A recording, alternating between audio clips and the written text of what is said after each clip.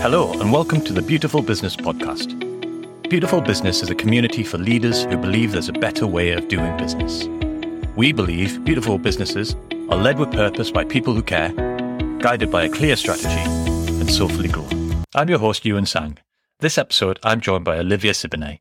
Olivia is an award-winning entrepreneur making the top 10 UK Women Entrepreneurs 2019 in the Wise 100 Top Women in Social Business. A trailblazing ethical investment champion who left a career at Goldman Sachs to launch her foodtech startup GrubClub, which she sold to Eat With in 2017. She went on to launch SeedTribe, a platform focused specifically on connecting impactful businesses marrying profit and purpose with investors. She's a board member of UCL's Fast Forward 2030, which aims to inspire the next generation of entrepreneurs to launch businesses that address the UN's Sustainable Development Goals, as well as being Vicechair of the Mayor of London's Women in Cleantech Taskforce. She's also an advisor to the UK Department for International Trade, enabling more impactful entrepreneurs from around the world to scale their businesses, relocate to the UK. Liv is driven by the desire to see a world where all businesses marry profit and purpose.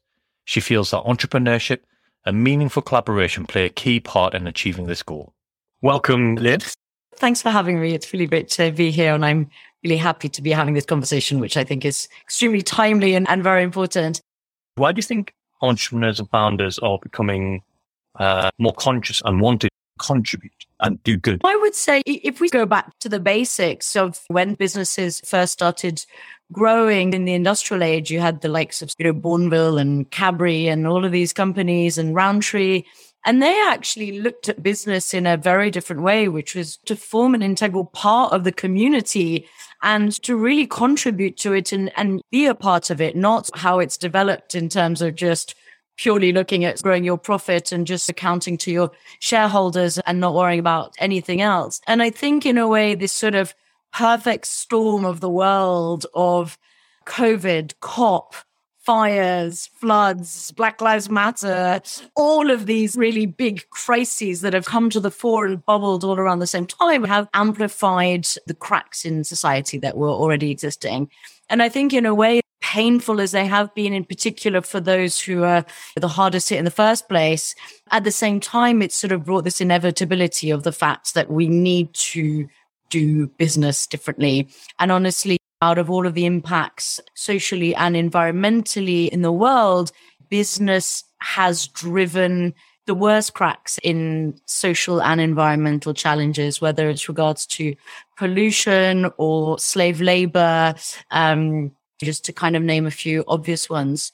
So I think they've served as a never let a good crisis go to waste. They've served as a very good catalyst to help people realize why we should do business differently. So I think there's both a business imperative as well as quite simply a sort of wonderful existentialist questioning of thinking, why are we here? Why not do business in a way that actually brings joy and unity and contributes to the world in a way that is holistic rather than just caring about the bottom line with no concern about anything else?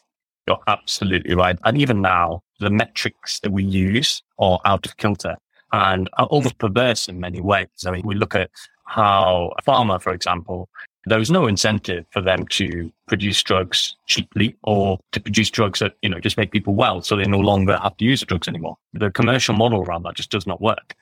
But to bring it back towards that community part, and this is a bit that certainly rings home with me and something you just mentioned there around making people happy. I watched a TV program the other day, Afterlife it is called, and there's a quote, happiness is so amazing, it doesn't matter if it's yours. And it's such a lovely quote. And I think that brings it back to what you were saying around COVID and the impact that it's had on people and our businesses as well, in the sense that it has brought communities a bit closer together and with businesses and business owners as well. Being able to see the good that you can make is not the right thing to motivate, but it feels good. It feels good to be able to see that difference in your local community and things that are all that bit closer to home as well. What do you think are the key challenges that founders face who want to seek and engage with their local community? Where do you think the difficulties might be? I would urge people to firstly embrace the difficulties, because I think it's in understanding the messiness. And I think actually, to be honest, part of the problems we have in the world stem from the fact that we are increasingly simplifying everything and working in silos. If you look at nature and people starting to look at nature-based solutions, it's actually understanding the intricacies of how everything is closely linked.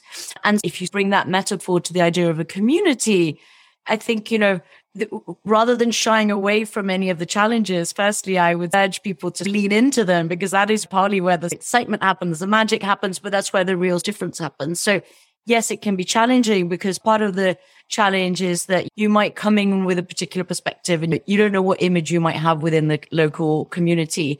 And people might be cynical or have their own challenges in the first place. That could be a barrier. So I think it's important when working with the local community, firstly, not to assume that we're going to go in there as this knight in shining armor and just rescue people. And so quite simply, one of the basic things would just be to open a dialogue with the community and really understand what it's like in the community and what their needs are, what their concerns are, and have open, transparent, honest dialogues without hiding anything or sugarcoating anything. Because for me, a business has a physical location, even though there's potentially nuance to that since COVID. But ultimately, there is a place-based element to a business. And that's our workplace. That also includes if people working from home, that's also being involved in that local community as well, while also wearing part of a business hat in there. So actually, really just delving deep, taking the time to listen carefully, I think is extremely important in order to not impose onto a community what we think is the best thing to do. Another thing I would say is understanding what the business does and thinking, is there some kind of value that they could add with the speciality that they are bringing themselves? And is there something that the local community could benefit from? So I think bringing them along on the journey with you, helping them understand who you are and where you could add value in the most constructive possible way. In my previous life, I worked at a financial services company. You can see on my LinkedIn, but I won't name it. And we used to do these local community days. And I thought they were such a waste, because we would go, and fun as it was getting away from our desks, we would spend the day painting a wall or planting flowers or something like that. And I actually thought, we were extremely highly skilled workers who could have actually added so much more value in the community if we'd actually used those same skills to support people in charities and local enterprises, or even in small local businesses. So I think rather than shying away from one speciality, bringing these skills into the community where they're most needed is extremely valuable. Such good points to make there, definitely. And that point about listening as well, like founders, generally speaking, they're probably quite confident, or at least they come across that way. And, certainly their appetite to risk is slightly different to other people and things like this. And I think you're right. There needs to be certainly the degree of confidence in the persona, because you're taking a bit of a risk and you can't go for it. And it's how do you temper that when we're working with local community? And your point about listening carefully, I think is so key and so critical towards doing that. I remember reading somewhere, I think it was in one of the Scandinavian countries, so they're obviously always amazing at everything. And one of the towns where the local businesses realized that collectively all of them were spending 2 million or something, whatever it might be, on energy costs every year. So they created an energy cooperative, like an energy wholesaler, and they kept the money local. And that way they're able to maintain some value that they created. They kept it within that local community. And another really wonderful story, we were asked to do a workshop over in Serbia a few years ago with British Council.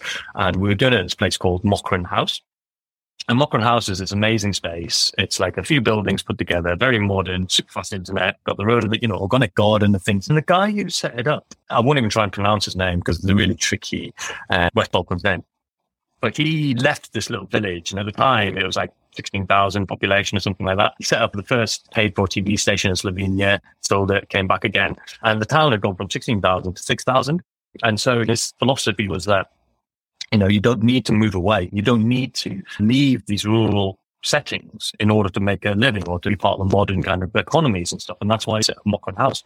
And I think this is the thing. They have village people that will come in, and they've not just given them a job, but also, in terms of those skills. So they have like digital nomads that come along, and they have like teaching days and things like this. So I think you're absolutely right. It's about how you engage with the local community, and be that schools or hospices or whatever it might be. And to your point about not being, the shining knight riding in on their horse, I think this is it. You hear that phrase being used quite a lot, don't you? And that approach is not particularly useful in the sense that it can create almost like an animosity with the local community, especially if it's like an outsider coming in, right? Yeah. I mean, it almost screams of sort of repeat, microcosmic repeat of colonialism and things are going to come and save someone, actually just coming in on their level and just realizing that we are another part of the community, and how can we integrate it, I think creates much better value and support, and actually much better long-term support as well. Yeah. Peter and Paul, who we're working with on Beautiful Business, they have a lovely turn of phrase, by the way.